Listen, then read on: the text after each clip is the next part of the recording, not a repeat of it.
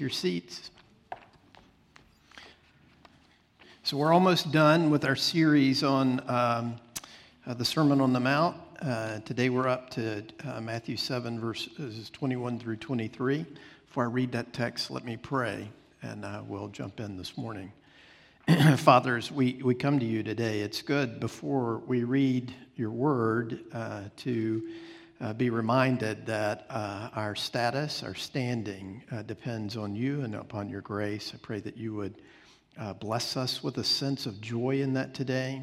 But also, Lord, I pray that you would keep us from a focus upon ourselves, an undue focus upon our performance, either the performance that would puff us up with pride or discourage us to despair of your love for us. And so would you help us today, we pray in the name of the Father, Son, and Holy Spirit. Amen.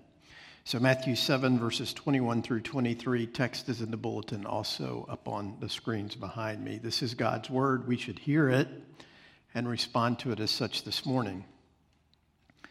Not everyone who says to me, Lord, Lord, will enter the kingdom of heaven, but the one who does the will of my Father who is in heaven. On that day, many will say to me, Lord, Lord, did we not prophesy in your name and cast out demons in your name and do many mighty works in your name? And then will I declare to them, I never knew you. Depart from me, you workers of lawlessness. So you hear that text and you think, wow, that's a tough one. That's, final judgment stuff there, and don't like that. Depart from me, you workers of lawlessness. That's a little disconcerting. There's actually great news in this text today, really good news. But I think the good news we have to understand, and we have to come to grips with the way the good news comes to us. Because good news is only good news if you think it's good news, right? One of the things that we do here, one of the things we do with everyone who joins the church, and if you're a member of the church, you did this at some time or another, we now fill out an application, and there's two questions on that application. Are you certain, God forbid, if you were to die, you would go to heaven? That's a great question. Why is that? Not because it asks you to be prideful in your answer, but it gives the elders, gives us a sense of your sense of assurance of the love of God. But it also, there's a second question that's connected to that says, if you were to die and stand before God, stand before Jesus, and he were to say to you, why should I let you into heaven? What would you say? Now, these are, old questions that have been around the church for a long time. And one of the things that happens often, and this might have even happened to you, that when you got to that second question, you're sitting in front of some leaders in the church, some elders in the church, who are interviewing you for membership in the church. And so typically when we get interviewed for a position, what do? We give our resume, right? Well, in my previous church, I did everything. Or, I am this or that, or I've achieved this, or I've done that, or whatever, because you think, it's important to impress the leadership of the church with all of my accomplishments, so they'll let me in. Right?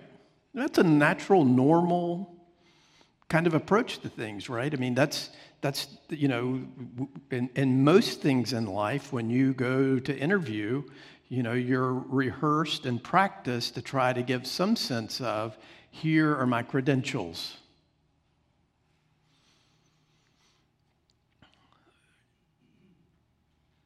With the gospel, you have credentials, but they're credentials that are applied to you by someone else's performance. And so what we have here in this text is a group of people standing before Jesus at the last judgment. And as they are standing there before him, as if they are in a court, I mean, he does seem to be acting as a judge here. As they stand there in the court, they're thrown back upon themselves. They're thrown back upon their performance. They're thrown back upon their spiritual experiences. And that is the thing that they're counting on. That is the thing that they're centered on. That is the thing that has captivated them and captivated their attention. And so the great news in this today is there's a simple fix for that.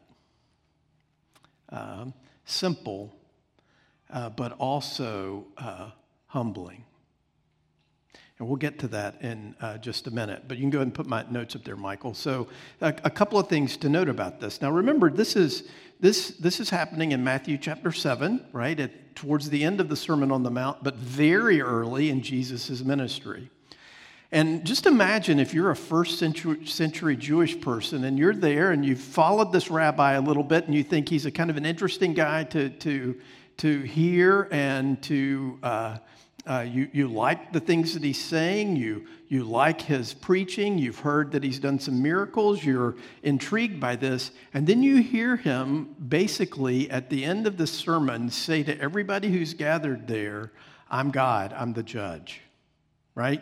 Because that's what Jesus is doing. And we're so used to thinking of Jesus as Lord. We're so used to thinking of him as God that it doesn't strike us as odd or, as some people would say, egocentric,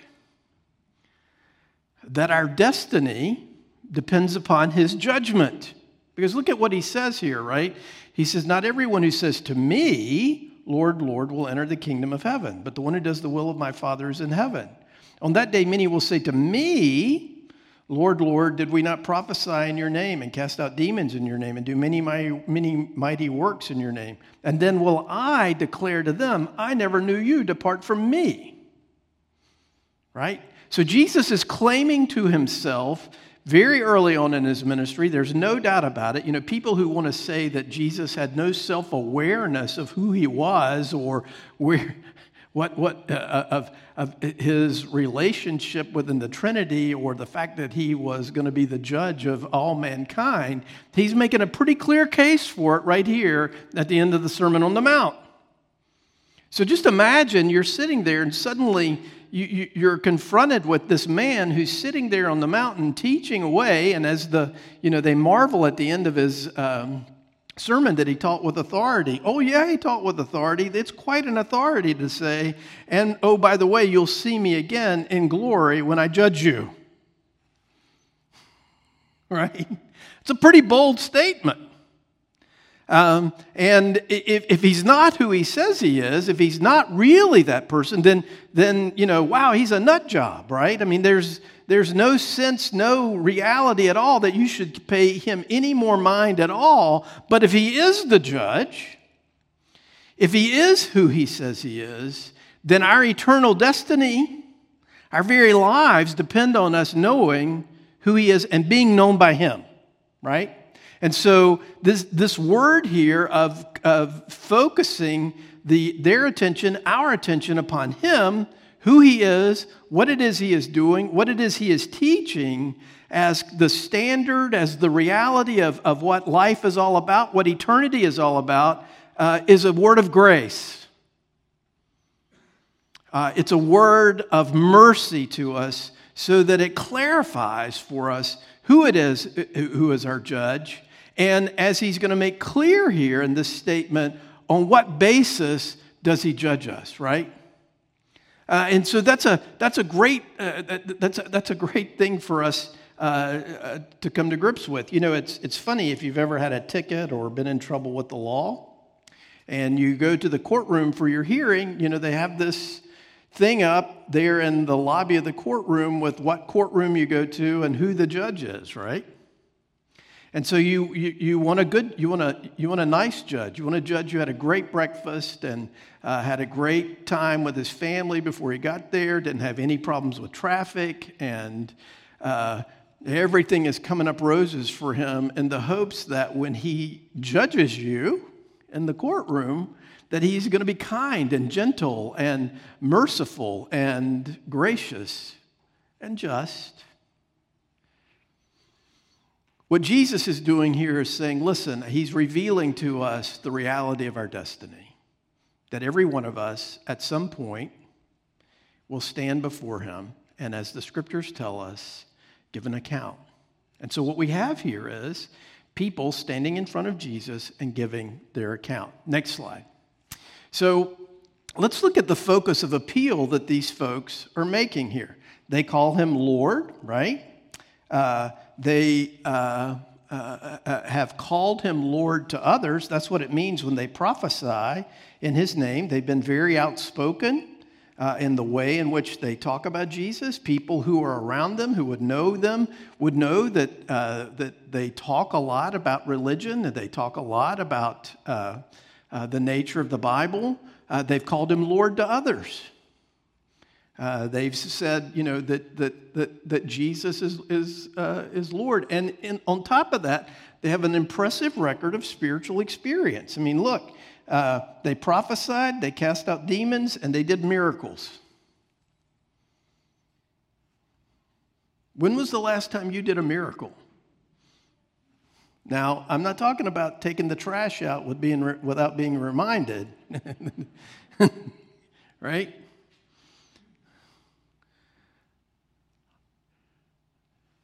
When was the last time you cast out a demon? Right? So the interesting thing about it is Jesus doesn't say, oh, you didn't do a miracle, or no, you didn't cast out a demon, or no, you didn't prophesy in my name. That he doesn't argue with them about the things that they've done. They have an impressive record.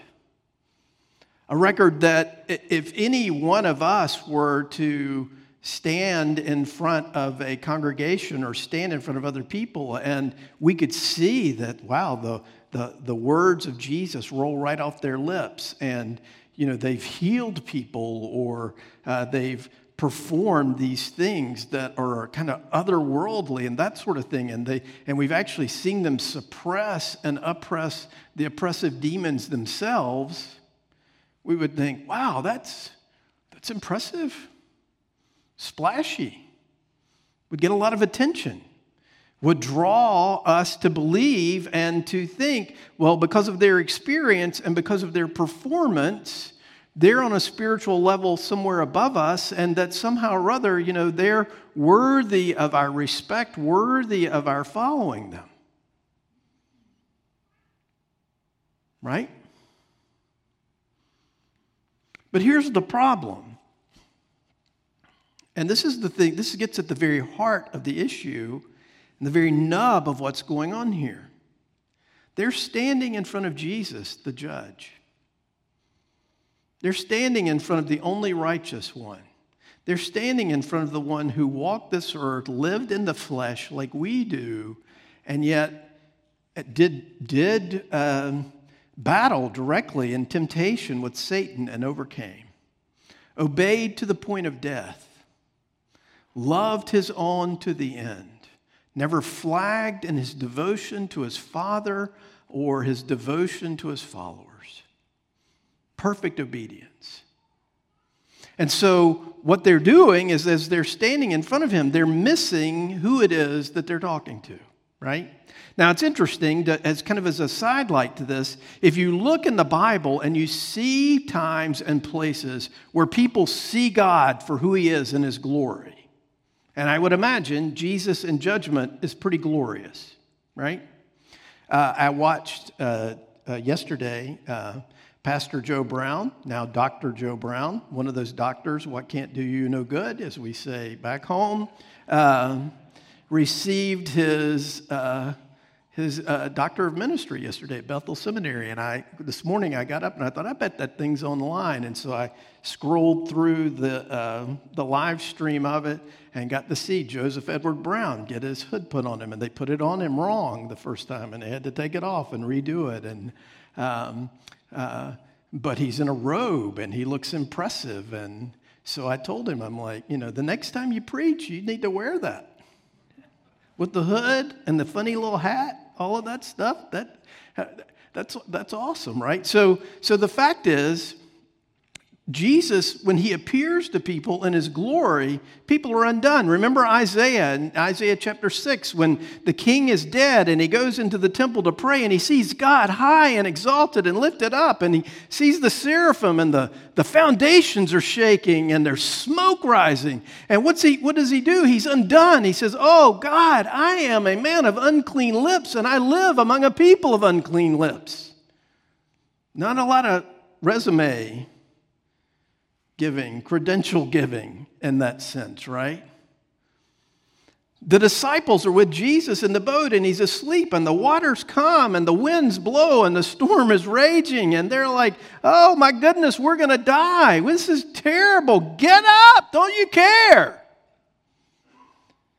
And Jesus gets up and says, "Hush," to the water and the waves. And immediately, the lake goes flat. The wind stops blowing. And he turns and he looks at them and says, "What is wrong with you? Where's your faith?" And it says they're terrified. They're more afraid now of this dude who's in the boat with them than they were of the winds and the waves. Jesus shows up kind of unannounced in many ways to his disciples after his resurrection. And the first word out of his mouth to them is peace. Because it says they're distraught and afraid and confused. Because here he is, the living Lord, right before them. And John, the beloved apostle, the closest thing that Jesus had to a friend in his life, sees Jesus at Patmos. And he falls down before him. And Jesus has to tell him, "Don't be afraid." Because you see, that's really getting at and indicating to us the problem that these folks have as they stand before Jesus in his glory. They're not captivated by his glory. They're not reverently afraid in any way as they should be by the holiness and the exalted nature of Jesus. They're sitting there and all they can think about is themselves. And honestly, I have some sympathy for that. Because to contemplate the one who is standing there looking you in the eyes, holding you to account, talking to you about your life and your performance would be so disorienting, you might babble just about anything, right? Like, "Here, I got this. Here. Look at this. Look at this little thing that I did for you," right? Right? But no, their focus and their attention is in the moment, the crux of the moment is upon what they've accomplished, the great things that they did. So that gives us an indicator of the problem here, right? And it gives us an indicator of the fact that when Jesus says to them that he never knew them, the reality is they're people that have remained unchanged by the gospel, in the sense that it might have made sense to them. It might have looked to them as a good worldview. It might have looked to them as a good way to be married, a good way to think about your life as an employee or an employer. It might have had some good values. It might have had any number of those things. But what he is getting at here is a deep sense that who we are is determined by who knows us more than our achievements. And not only more than our achievements, but our failures too. Right? Next slide. So what we have to see here is that Jesus is getting at is that the basis of judgment is relationship, right? But it's a particular kind of relationship. It's not the kind of relationship that is confronted with grace, is confronted with the cross, is confronted with the deep, abiding, powerful mercy of God, and that leaves us unchanged. That leaves us thinking that, this gospel is so good, this gospel of grace is so rich and so free that somehow or other it misses changing us. It misses softening us. It misses it just misses the core of who we are, right? Now, here's the thing, what this relationship of faith and obedience is to be marked by growing conformity to the will of God. And that's what we pray, right? In the Lord's Prayer, Jesus has already said that earlier in the sermon. Your will be done on earth as it is in heaven. Now, the way we tend to think about that often is, your will be done. That means those people out there need to start getting it right. The people in the government, the Supreme Court, the governor, the president, the mayor, those kinds of people, they need to get it right so that the will of God would be done on earth as it is in heaven. But the reality of that prayer is that, Lord, your will would be done in my life. And that I would be a willing participant in your will being done in my life. That I would be someone who is, because of the grace that you have shown me, not because I'm going to earn it back, not because even it's just simply out of gratitude, but I am so overwhelmed by the reality of your love for me, that your love demands a response, that your love demands all of me. That the grace, the mercy, the reality of the sacrifice of Christ for us completely reorients the way we think about our lives, our performance, our money, our sex lives, our relationships with our friends and our family. It totally turns us around and reorients us. Now, it doesn't do that perfectly, and it never will do that perfectly. But what happens to this person is they're so captivated by the grace of God. They see Jesus for who he is and for what he has done. And it's a growing vision of that. You don't see him fully. You don't come to grips with him fully the first time you believe in him. But it is so captivating that it becomes the center of your life. Next slide. So what we have to see here is that true faith and obedience in the Savior draws attention away from ourselves to him. And that's so hard for us because ourselves is the center of things for most of us, right? We think of ourselves as autonomous, independent people with a few emotional entanglements along the way. But in reality, the people that Jesus is receiving into his kingdom are people who know that without him, they have no life. Without him, life would be meaningless and really just turned in upon themselves. And their focus, the heart of their lives, is about someone else and not themselves. I know I've talked a lot lately about humility, but I think that's a real issue for these people here that are standing before Jesus, because anytime you are basing your acceptance before God upon your performance, or anytime you are despairing of your standing before God because of your performance alone, then the fact is pride has taken root in you because your focus is upon yourself, right? Augustine said this: humility must accompany all our actions, must be with us everywhere. For as soon as we glory in our good works, they are of no further value to our advancement in virtue. In other words, it's not that we don't delight in doing what God tells us to do, but the delight there is simply delight. It is not there with an edge where we're saying, hey, look at this, pay attention, God.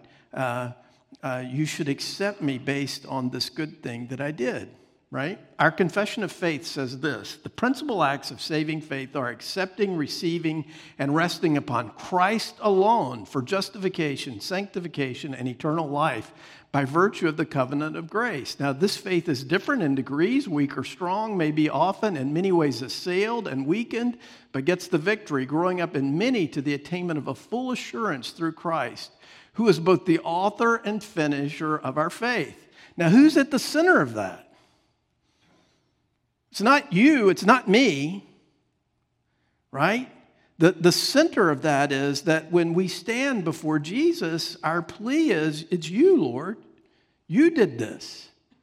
Not only did he do this, not only does he achieve our salvation by his life, death, and resurrection, But he even achieves faith in us by giving us eyes and ears to hear and hearts to believe. And so that foundation is the thing that leads us then into a life of growing conformity more and more to his image, right?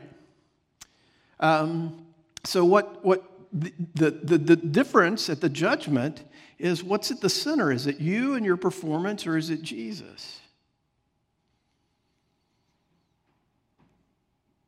That's the issue. Now, next slide. Let me be clear here about something, right? So there are two kinds of people typically, as we've noticed at the end of the Sermon on the Mount. There's the two ways, the two gates. There's going to be the two builders, the two trees, all of those things, right? So what Jesus is doing here is he's setting up before us these comparisons and these contrasts. Some of you here this morning hear this word from Jesus, and it causes you to despair because you think all you can think about this morning is your sin. All you can think about is your shortcomings, your failures. That's all you can, and you think, how in the world will I ever gain any kind of traction in my life? And much greater, how will I ever gain any kind of standing before God? My life is such a mess. I was thinking that this morning as we sang Amazing Grace before I got up here. And I was praying, as I always do, before I come up here, and I'm like, oh, God, I am such a mess. Will you help me? I pray that every Sunday, every single Sunday. Sometimes it's worse. I don't use the word mess. I use other words, right? And so the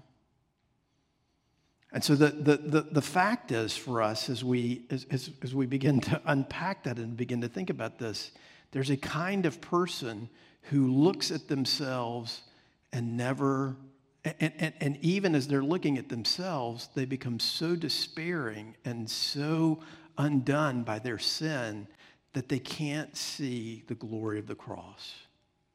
There's another kind of person that takes the cross for granted. So McShane, the Scottish pastor, says this: the heart is deceitful above all things and desperately wicked. Who can know it? He says, learn much of the Lord Jesus. For every look at yourself, take 10 looks at Christ. He is altogether lovely, such infinite majesty and yet such meekness and grace, and all for sinners, even the chief. Live much in the smiles of God, bask in his beams, feel his all-seeing eyes settled on you in love, and repose in his almighty arms. And so you stop there and you think, well, that seems like a blank check. But he goes on to say, let your soul be filled with a heart-ravishing sense of the sweetness and excellency of Christ and all that is in him. Let the Holy Spirit fill every chamber of your heart so that there will be no room for folly or the world or Satan or the flesh, right? So what Jesus is getting at here as he tells us that he's the judge is he's not standing apart from us, or he's telling us to do better, to try harder. That's not what he's getting at. He's also not telling us that our response to the gospel doesn't matter. He's not telling us that either. What he's telling us is that our lives, that our very selves depend on him, depend on his work, depend on his cross, his resurrection. And let that be the thing that is so captivating to us. Because when we are truly captivated, as McShane says here about the smiles of God, basking in his beams, let our heart be filled with a heart-ravishing sense of the sweetness and excellency of Christ and all that is in him. That fills us, and not ourselves. One time I was early on in the life of this church, when we had just started, my bosses from our denomination insisted that I go to a pastor's conference up in New Jersey, and I went by myself. I went up there, drove all the way up there, and they had set up an appointment for me to meet with another pastor who was, I don't know, he was supposed to mentor me. It didn't work, but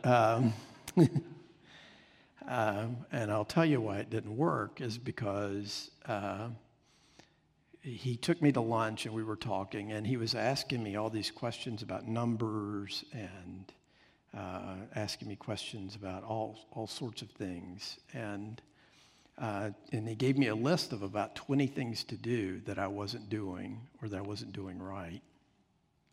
And I looked at him, as a 31-year-old know-nothing, and I said, well, okay, I feel like that if I do these things, I'll be doing them in my own strength. And I won't be trusting God in this. I'll be trusting this method. And he said to me, people talk to me sometimes about, am I doing this in my own strength or am I doing this in Jesus' strength? He says, it doesn't matter, just do it.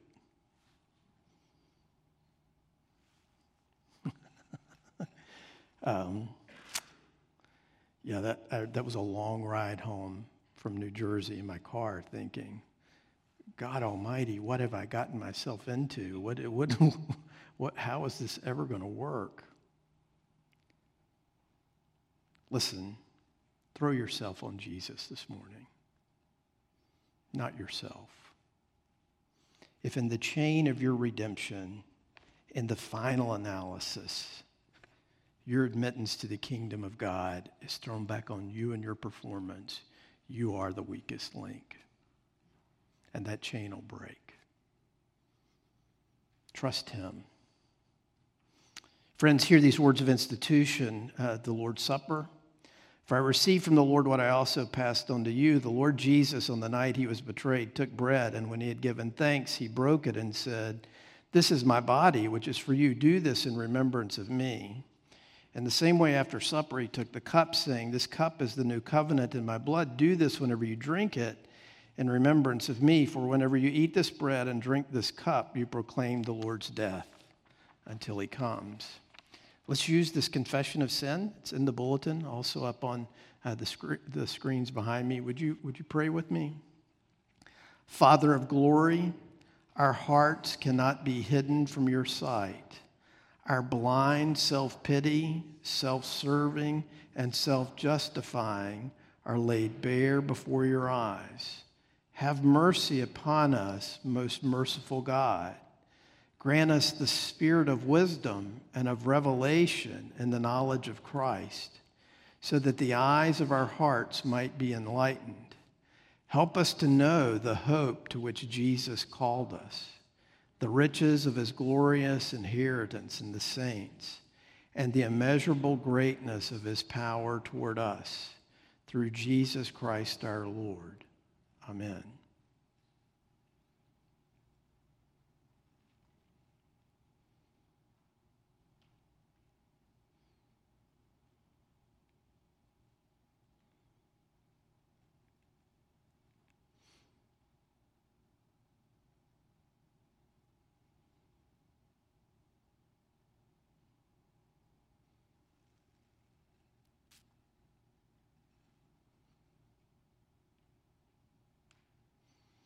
Brothers and sisters, hear these words of encouragement.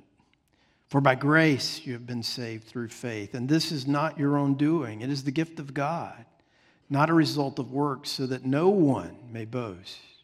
For we are his workmanship, created in Christ Jesus for good works, which God prepared beforehand that we should walk in them.